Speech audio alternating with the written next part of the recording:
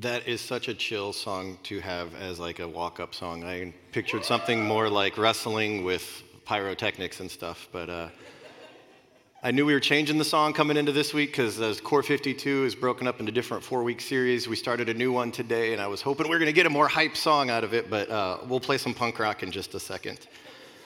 Yeah, I'm Matt Limbrick. I'm the high school minister. You may recognize me from the video that played just a few minutes ago. There you go. I have a fan club. Sorry about that. Feel free to join if you want to woo too. We are, all right. We are looking for help. If you want to woo, we're looking for help in the high school ministry and middle school ministry to come and just invest in the students. It's real simple as we kind of shared there. Just come, I say, come welcome and connect. Like just be welcoming to all students and just connect with the few that you're going to naturally connect with. We're not going to push outside of your comfort zones too far, but I'm excited to get to speak this morning and preach. Sean is out. Yesterday was his birthday. I know that because my birthday was exactly a week before his. I am exactly 1 week older than our lead minister. So think about that. We have a high school minister that is older than our senior minister. You don't get that very often, so it's pretty rare.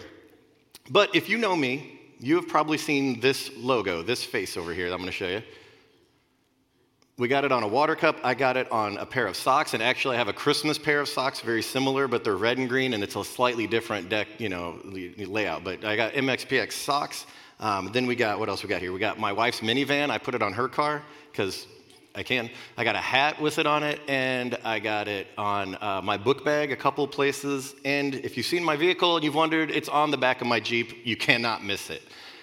And now I've just told a lot of you how to identify me real easily in this town when I'm driving. And I just want to say if I ever cut you off in traffic or do anything rude or just bad driver, I'm sorry. I pride myself on being a good driver. And if you look up front, it's probably my wife driving. She gave me permission to say that. It's funny. And if you wait a couple more years and somebody cuts you off in that Jeep, guys, it might be my daughter. That's scary to think about. All right, let me try to move on from that. But that face is the logo of a punk rock band called MXPX, and that is actually them in the picture with me. And I think there's probably one person impressed in this room, and that's me, and I'm okay with that. Oh, somebody else raised their hand. All right, somebody else knows.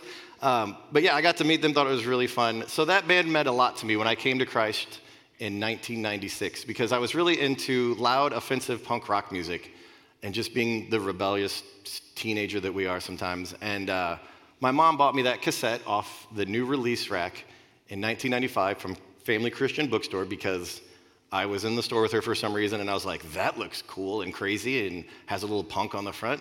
Will you buy me that? My mom's like, yes, anything you want from this store, just find Jesus. But that cassette and this band really just was kind of neat. When I heard that, I was like, what? There's like loud, aggressive punk rock that's Christian? Like, that's so cool. And so it really helped me when I came to Christ, to embrace that and be like, I can still enjoy the music that I had tastes for and didn't have to love the Amy Grant that my mom took me to concerts for. Still have mad respect for her, but so I share all this because when looking at the calendar and the schedule coming up and I was looking at what days am I around, I was like, oh, I could do that Sunday. And we're talking on Ephesians verse 2:8. That's in an MXPX song, guys. Can you believe it? All right, let's listen. Play this.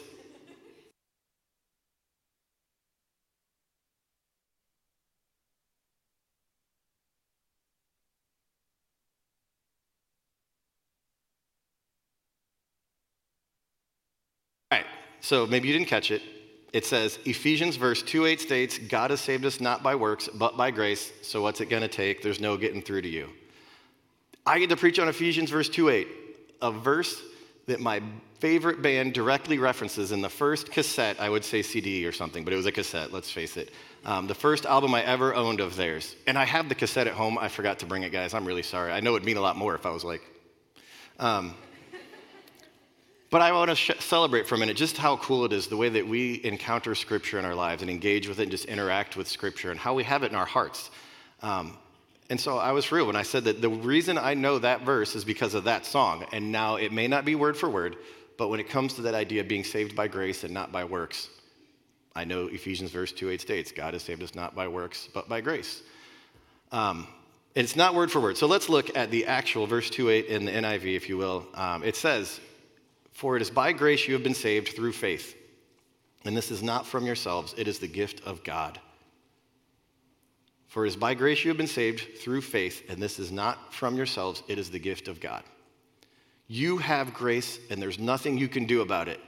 I'll share it in this. I kind of got this idea for that. I'm going to say that a few times, that you have grace, and there's nothing you can do about it. There was a TV show called Scrubs, and Turk's preacher at his church would say, "God loves you, there's nothing you can do about it." And I was like, that's the coolest tagline ever, I think. So I decided to use that today. You have grace, and there's nothing you can do about it. There's nothing you can do to obtain it, and there's nothing you can do to deserve it. You have grace.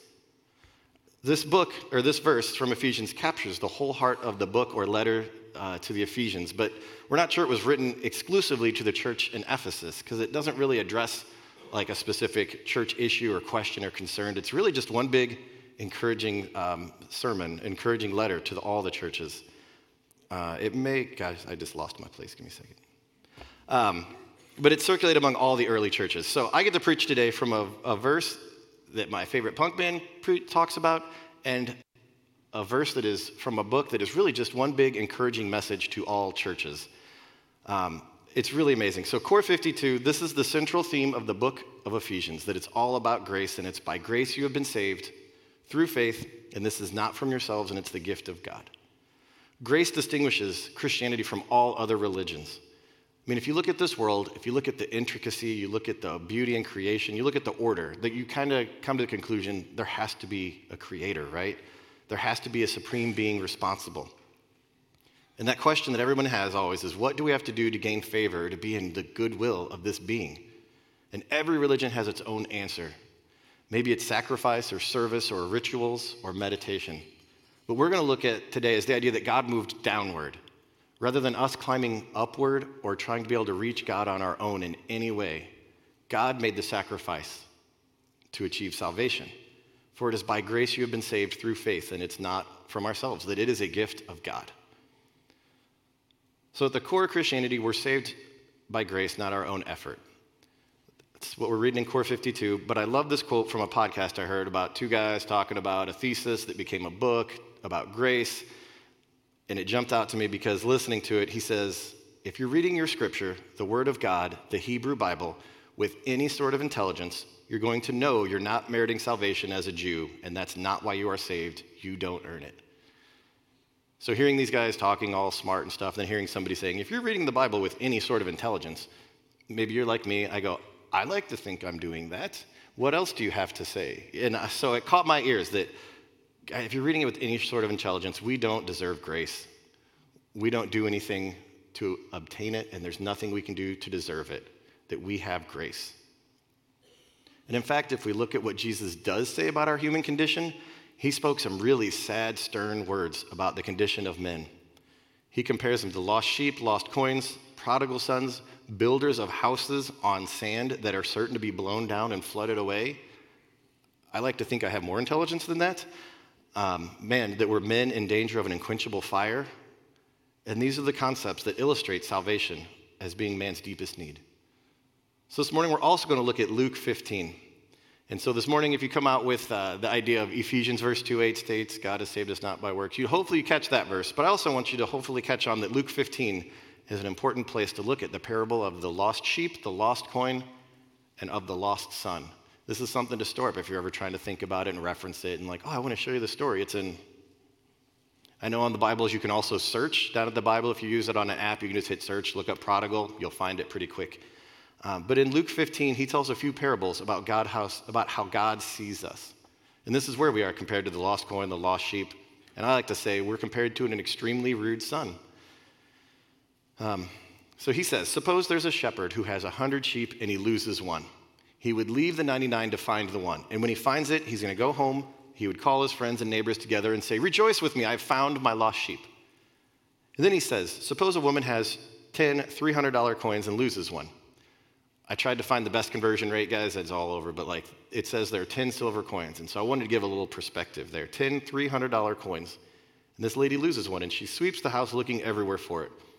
And when she finds it, she calls her friends and neighbors, and she says, rejoice with me. I found my lost coin.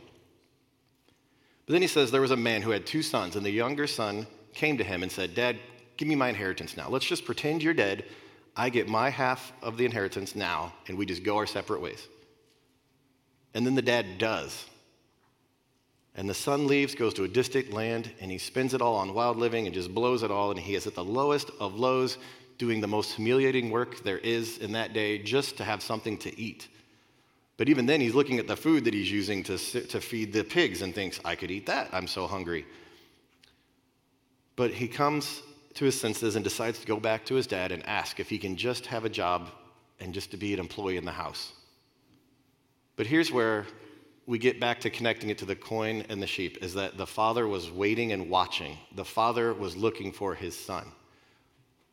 Do you catch that? The shepherd went looking for the sheep. The woman went looking for her coin. She searched the whole house.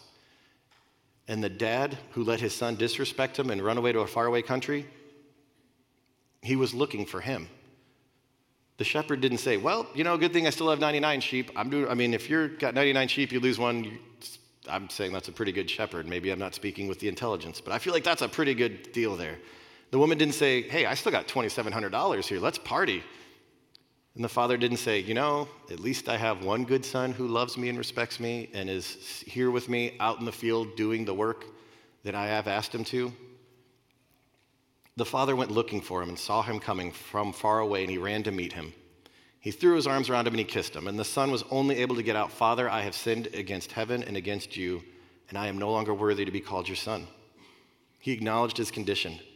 And the son had a whole speech planned, just asking to be made a servant in the house again, just so he can have something to eat, just the basic necessities. But before he can say any more, the father puts a robe on him, sandals on his feet, and a ring on his finger. And that ring was a sign of great affection. It was also a symbol of being placed in an office of authority. Like among the wealthy and the rich, that was a very big sign of dignity. So the ring was placed on his hand and showing the great affection the father had towards him. It even announced that once again, the son was reinvested in the inheritance of the family. So he was going to get his half again. So the father ran to meet him. He put some drip on him. That's a word you learn when you're in student ministry. Drip is good clothes, so there you go. So he puts some drip on him. He gives him the family credit card, guys. I've heard that's what the ring described as. It was like a credit card. He could go into the market and he could purchase things with the crest, with the family business. Like I have the family's business credit card, and I'm going to put that on there. So he got the family credit card that's probably a pretty high limit, being the business.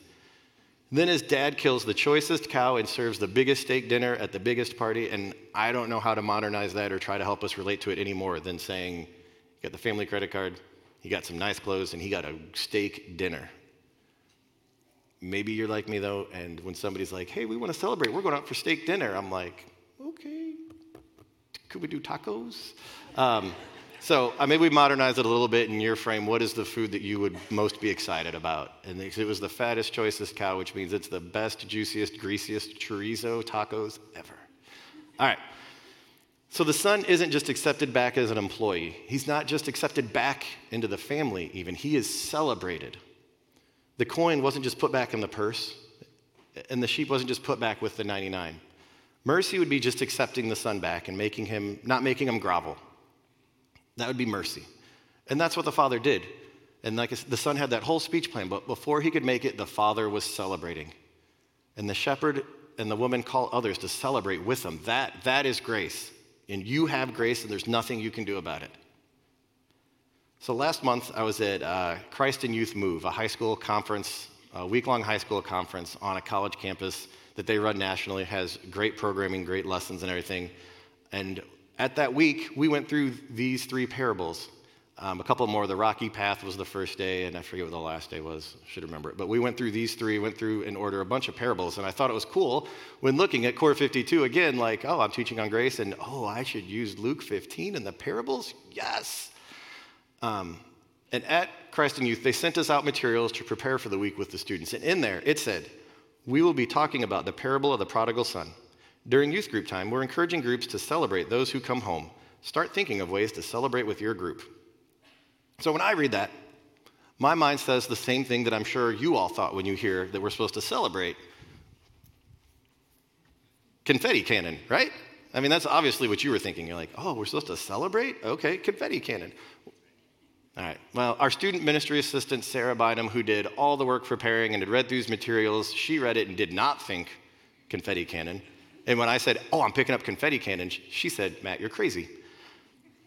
But then, the night that they were speaking on these and they were talking about the love the Father had, I loved that when the Father pointed out this point, he said that the Father's love exceeds. The Father's love exceeds expectations. Guys, I just want to say thank you to King Gryle for vacuuming up all the confetti from her service, just so you guys didn't know that was coming. But and apologize to the sound guy, because they're like, how loud are you going to get? I forgot to mention confetti cannon. All right. The Father's love exceeds expectations. You have grace, and there's nothing you can do about it. There's nothing you can do to obtain it. There's nothing you can do to deserve it. You have grace. And that night, they were like, we're going to have a dance party later on, like at the big thing. And so our students are all evening are like, can we go to the dance party? And I'm like, guys, there's no dance party. Yeah, they said from the stage. And we're like, all of our leaders were in the same leaders meetings they did every morning. We're like, I don't know what dance party they're talking about. There's no dance party planned, is there? We're like, no, okay. So then finally, one of the guys like, can I go look? We're like, fine, go look. Guys, there's a dance party out there. We went out, and sure enough, there was this impromptu dance party that they didn't tell anybody else was coming.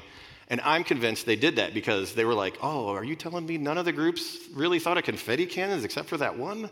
So they had to celebrate some way. You got to celebrate big. I love that thought, that the Father's love far exceeds our expectations. And that's just God's character. And that son who had said to his dad, hey, I wish you were dead. Can I have my inheritance now? I think we'd be better off that way. That son knew that it was in his dad's character, his father's character, that there was grace. So that is also what gave him the confidence to come back to his father and to say, hey, I messed up. Can I come back just to be an employee? He knew he could come back because he knew that was his father's characteristic. And that's what God's character is too. That's who he is. He is full of grace. In Exodus, the second book of the Bible, God is getting ready to give Moses the 10 Commandments, and he comes down, and it says he stands there with Moses, and he introduces himself, and he says, let me introduce myself. This is my character. He says, here's who I am. And he says, passes in front of him, says, the Lord, the Lord. Okay, when it says the Lord, he's saying Yahweh, Yahweh. He's saying his name, which is I am. He's like, what's your name? I am. I am that I am. I am the supreme being. I am the creator. He says, I am the compassionate and gracious God, slow to anger, abounding in love and faithfulness, maintaining love to thousands, and forgiving wickedness, rebellion, and sin. I am gracious. I am full of grace. It's who God is. It's his character. It's how God starts by introducing himself. It's how he describes himself. And in the book of Psalms, we get to see what that means for man. Because over 40 times, people cry out for grace when they're sick, when they're in danger, when they're in exile. And in Psalm 86, when they're just tired and worn out. They know that God is full of grace and that it can and that it should be asked for. So in Hebrews 4:16, it says, let us then approach God's throne of grace with confidence so that we may receive mercy and find the grace to help us in our time of need. So in this idea, to come before the throne of grace is to come before the King who's all-powerful, who has the right to demand anything he wants. Like you walk in the door, you've seen this in movies where it's like, it's the king, I'm going to go ask the king for something. I don't know what kind of mood he's going to be in, what happened at breakfast, did somebody throw off his groove, what's going to happen? And so he comes before the king, and the king sees him with favor and welcomes him. It says, hey, you're my friend, you are valued, I'm glad you're here. And this king is a king, as it says here in Hebrews, what it's saying is that we have a high priest who has experienced everything we have. And so talk about understanding the need for grace. Jesus knows the grace that we need for our lives every day. Now, the Bible Project says this idea of grace can also be translated favor. Grace and favor. We may not think they're very similar words in English, but in the Hebrew it captures both of those meanings. And let me kind of walk through it with you, that grace is a gift, and favor can mean to be gifted. Something can be gifted, or we are gifted. Favor can be something that I give the gift of my attention or goodwill. It can be something that you even experience and have it and see it as a gift and see it as favorable. So we have grace, and there's nothing we can do about it. And the focus of the word grace isn't just on the object. It's on how it's perceived by the eyes of the observer. I'm a big fan of the New York Mets. That is not a popular thing. So when I look at the home run derby tomorrow and I expect to see Pete Alonso, repeat and get his third home run derby title in a row, most people are like, what? I know I'm in a basketball town. I had a great analogy. It took too long. First service. But even when it comes to the punk rock, most people don't see beauty in punk rock. I see beauty in that. So the beauty isn't dependent on the object. It's based on how we see it and that it generates favorable response. So when I look at it, I'm like, I want more of that. There are new MXPX socks. I want those ones. I want to show the world. I want to put stickers on things. We wear brands. We celebrate what we experience in life and have favor for. We post on social media the things that we see as favorable and see as a gift. So when you see something of beauty, it offers a gift to the world and it inspires people to respond and it makes you happy, puts you in a good mood, makes you want to spread the love, so to speak. Like when one person raised their hands and says I'm impressed that you have MXPX up there. I thought that was amazing. And so when we talk about spreading the love, I'd be remiss if I didn't mention the following verses after Ephesians 2:8, because in the NIV, Ephesians verse 2:8 ends with a hyphen, for crying out loud. So, for it is by grace you have been saved through faith, and it is not of yourselves, it is the gift of God, not by works, so that no one can boast. For we are God's handiwork, created in Christ Jesus to do good works, which God prepared in advance for us to do. So not only is Ephesians verse 2:8 an MXPX song that made me excited, Ephesians verse 2:10 is a verse that there is an MIV translation for. That stands for the Matt International Version. I don't know if you guys do this, anyone else? I like to deep dive a verse sometimes and find out what does that really mean? And what's the Greek? And how do I understand that? How would that translate to me? And I'm not trying to twist it to be what I want. It's just something that's important and I want to make it more personal. So I sometimes deep dive them, and this is, I think, the only verse I know that I saw this is the only verse I've ever written down in my Google Notes app, what the translation was, because I had fun with it. But when you look at this, the idea of God's handiwork, that word is poem. We are God's poetry, shared with the world. And so when I think about it in that term, I think of this and say that we are God's love song to the world. We are God's love song to be shared with the world. That's the whole point, is we're supposed to be sharing that and singing that out. That's the point of a love song that you write. And music, again, punk rock, and just rock, where every song is about a girl, and you write it about love, and you want the world to know. We are God's love song to the world. That's our purpose in Jesus Christ. Now, Mark Moore, the author of Core 52, says that works are the results of salvation. They're not the cause that gets you saved. We have grace, and there's nothing we can do about it. But because we have grace, we should be inspired to make Jesus famous. You have grace. There's nothing you can do about it. You are saved to make Jesus famous. And that's what the King asks. That's what the Father asks. Grace is like a gift. You open up your Starbucks app, and you're like, I got $100 free. That's amazing. Or you get an email from Chick-fil-A that says, here's a little thing from us to you. And what if it wasn't just free delivery, guys? What if it was you got a tray of 100 nuggets free? What would you do? You would call your friends. You can't eat all that. You'd say, come celebrate with me. I was given 100 free nuggets. Emily Bedwell's husband, Tim Bedwell, is our video director, and when I mentioned that to him, he goes, I don't know, you don't have to eat it all at once. So maybe you don't call your friends, you save it. That's up to you. But man, you celebrate. The deeper the appreciation, the louder the praise. And sometimes, is there any deeper hole to be dug out of than the ones that we make for ourselves? Like a prodigal son who wasted everything, who didn't have anything to eat. He was feeding pigs. I heard it pointed out at CIY that the Jews didn't even eat pigs. So why were they raising pigs? You talk about the lowest of lows. You think we'd give pigs slop, whatever, when we're eating them. What do you feed them when you're not eating them and you don't really have any desire for them? And this is what the prodigal son sat there and looked at and thought, man, I'm so hungry. I could eat that stuff that we're feeding pigs right now. But he comes to his senses and he says, no, I should just go back to my father and ask to be one of his employees. You think that redemption story has some power to it? I've dug myself some holes in life a few times and had to be bailed out of, and I'm still extremely grateful for all those that participated and helped. So what kind of holes have you dug? What kind of messes have we been bailed out of? God's pretty amazing. I like Bob Goff points out, a Christian author points out, he says, grace means we don't need to airbrush our lives to make them look perfect when they're not. There is nothing that you have done that makes you unlovable or unforgivable in God's eyes. We can't be led away by the idea that wealth or culture or anything less than God's gift of Jesus Christ can fill our biggest need. For it is by grace you have been saved through faith, and it is not from yourselves, it is a gift of God. Obedience should be our response to grace. And it's that kind of appreciation that makes the second half of the book of Ephesians really easy to accept. The first half is about the unity in the body of Christ, but the second half, Paul reminds them that now that you belong to Christ, you're to live differently. We're to make Jesus famous, but we're also to distance ourselves from the immorality and to strive for spiritual purity. And because of that favor and faith in the gift of God, we trust in faith. So what about that grace that we have? How are you going to live differently in the response to the grace God has for you? That God can't wait to celebrate you. That the Father is waiting and watching, full of grace, looking with favor for his child to come back, to not to be lost and separated from the family. He wants to put a ring on your finger.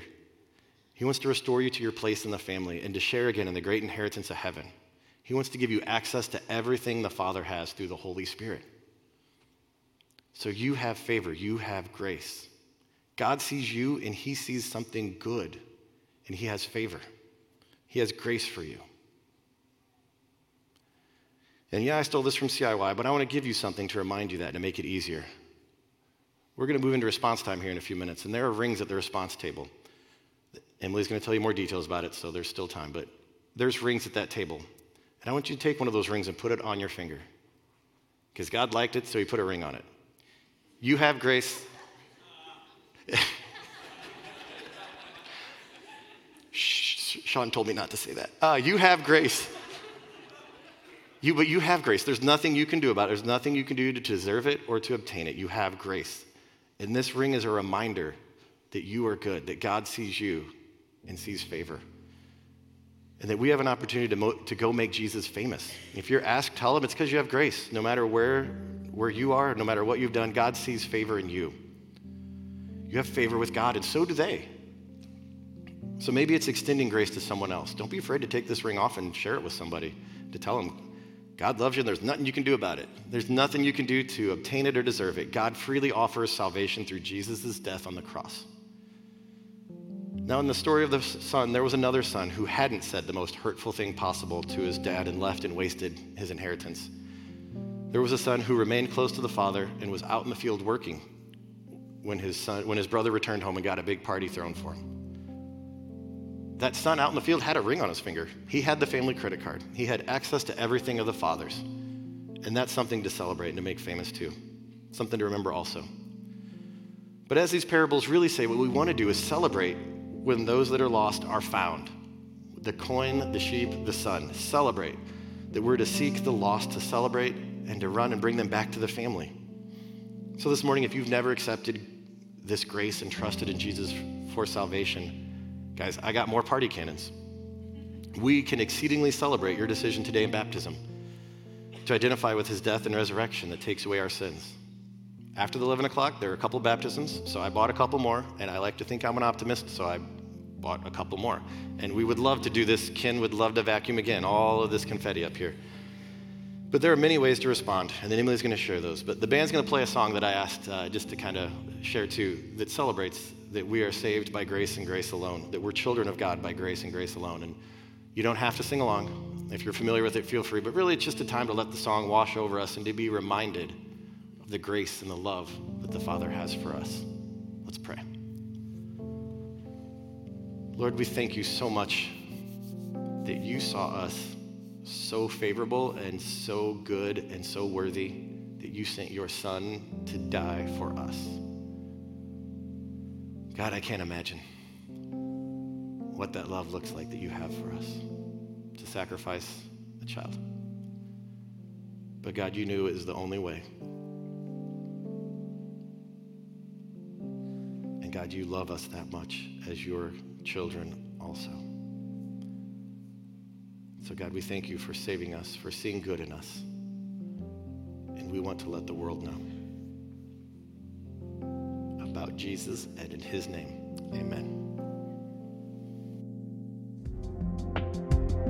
Thank you for watching this message from Sherwood Oaks Christian Church. Did you know you can view any message from the past 6 years at socc.org/messages? You can also view complete worship services from the past month at socc.tv.